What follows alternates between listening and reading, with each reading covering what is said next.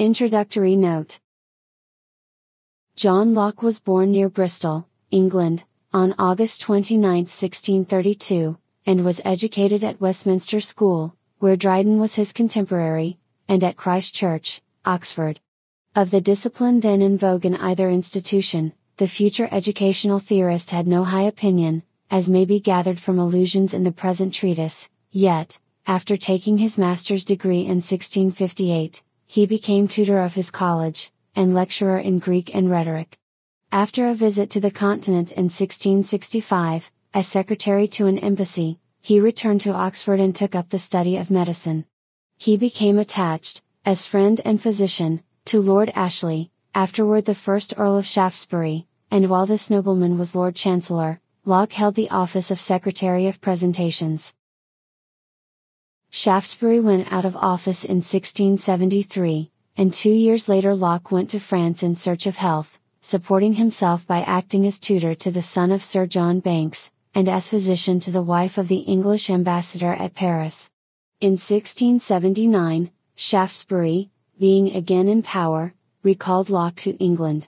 He reluctantly obeyed, and remained in attendance on his patron, assisting him in political matters and superintending the education of his grandson, the future author of Characteristics, till Shaftesbury's political fortunes finally collapsed, and both men took refuge in Holland.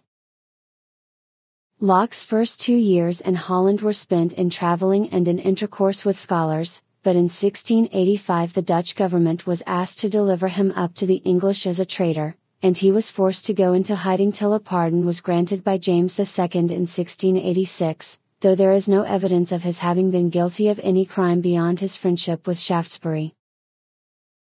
It was not till now, at the age of 54, that Locke began to publish the results of a lifetime of study and thought. An epitome of his great essay concerning human understanding was printed in his friend Leclerc's Bibliothèque Universelle, and the work was finally published in full in 1690. It was from Holland also that he wrote, as advice to a friend on the bringing up of his son, those letters which were later printed as thoughts concerning education. During his exile Locke had come into friendly relations with his future sovereigns, William and Mary, and when the Revolution was accomplished he came back to England with the princes in 1689.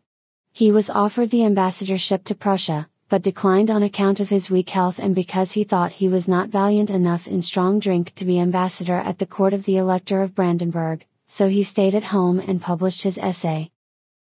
The remainder of his life was spent chiefly at the home of his friends, the Cudworths and Mashams, at Oates in Essex. He held the office of Commissioner of Appeals, and was for some years a member of the Council of Trade and Plantations, a position which led to his occupying himself with problems of economics. At Oates he had the opportunity of putting his educational theories into practice in the training of the grandson of his host, and the results confirmed his belief in his methods. He died at Oates, October 28, 1704. It has been noted that while at school and at the university Locke disapproved the educational methods employed, and this independence of judgment marked him through life. In medicine he denounced the scholasticism which still survived and which in various branches of learning had already been attacked by Bacon and Hobbes, and he advocated the experimental methods adopted by his friend Sydenham, the great physician of the day.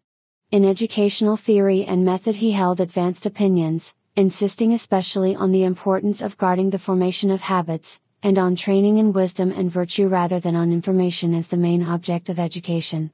Many of his ideas are still among the objects aimed at, rather than achieved, by educational reformers.